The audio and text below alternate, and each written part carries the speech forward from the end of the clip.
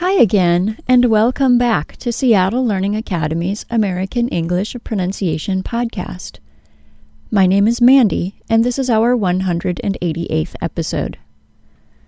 Sometimes inspiration appears and it just must be followed. At least that's how I feel about this episode.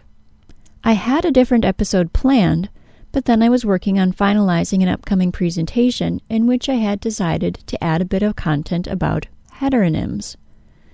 Then, around the same time, I came across a picture on the Grammarly Facebook page of a confused-looking man in a crowd. The caption read, "Lead rhymes with read.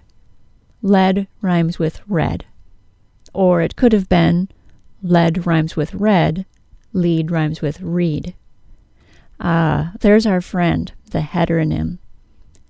A heteronym is a set of words that are spelled the same but are pronounced differently, like L-E-A-D being pronounced as lead, long E, when it's being used as a verb, and lead, short E, when it's being used as a noun.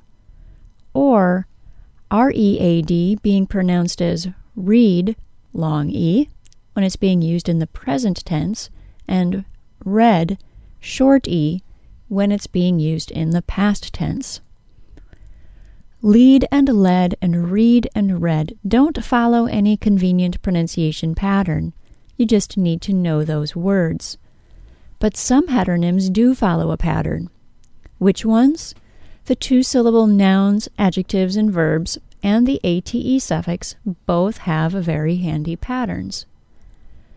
Today we're going to talk about two-syllable nouns, adjectives, and verbs, and two-syllable heteronyms. The general syllable stress pattern for two-syllable nouns and adjectives is that they're usually stressed on the first syllable. Two-syllable verbs are usually stressed on the second syllable. Lots of words fit in this pattern. Some two-syllable nouns are people, woman, problem, system, number. As expected, all of those words are stressed on the first syllable. Some two-syllable adjectives, also stressed on the first syllable, are other, public, human, local, and better. The following two-syllable verbs are all stressed on the second syllable, just as we'd expect. Become, provide, create, require, and explain.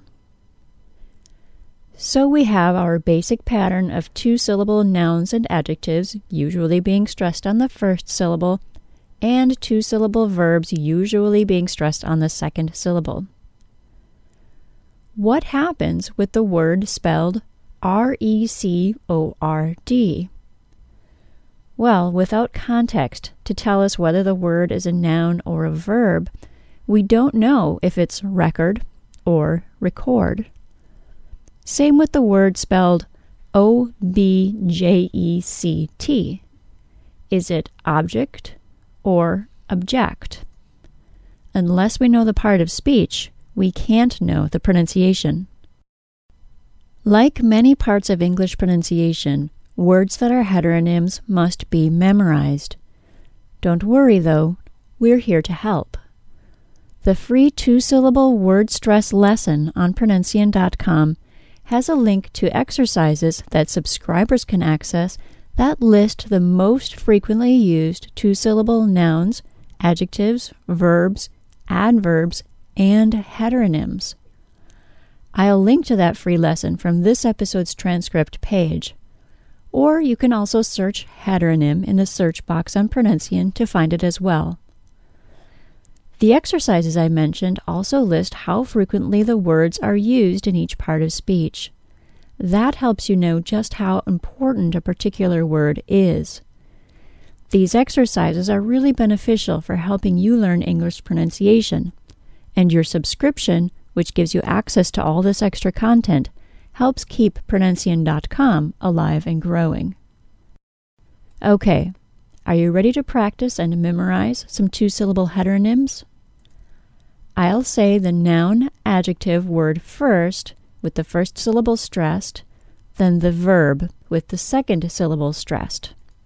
Let's go. Record, record. Increase, increase. Present, present. Object, object. Survey, survey. Permit, permit. Suspect, suspect.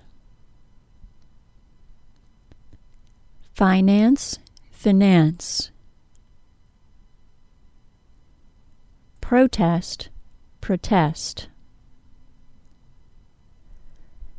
To find this episode's transcript page, go to www.pronuncian.com/podcast, then click episode 188.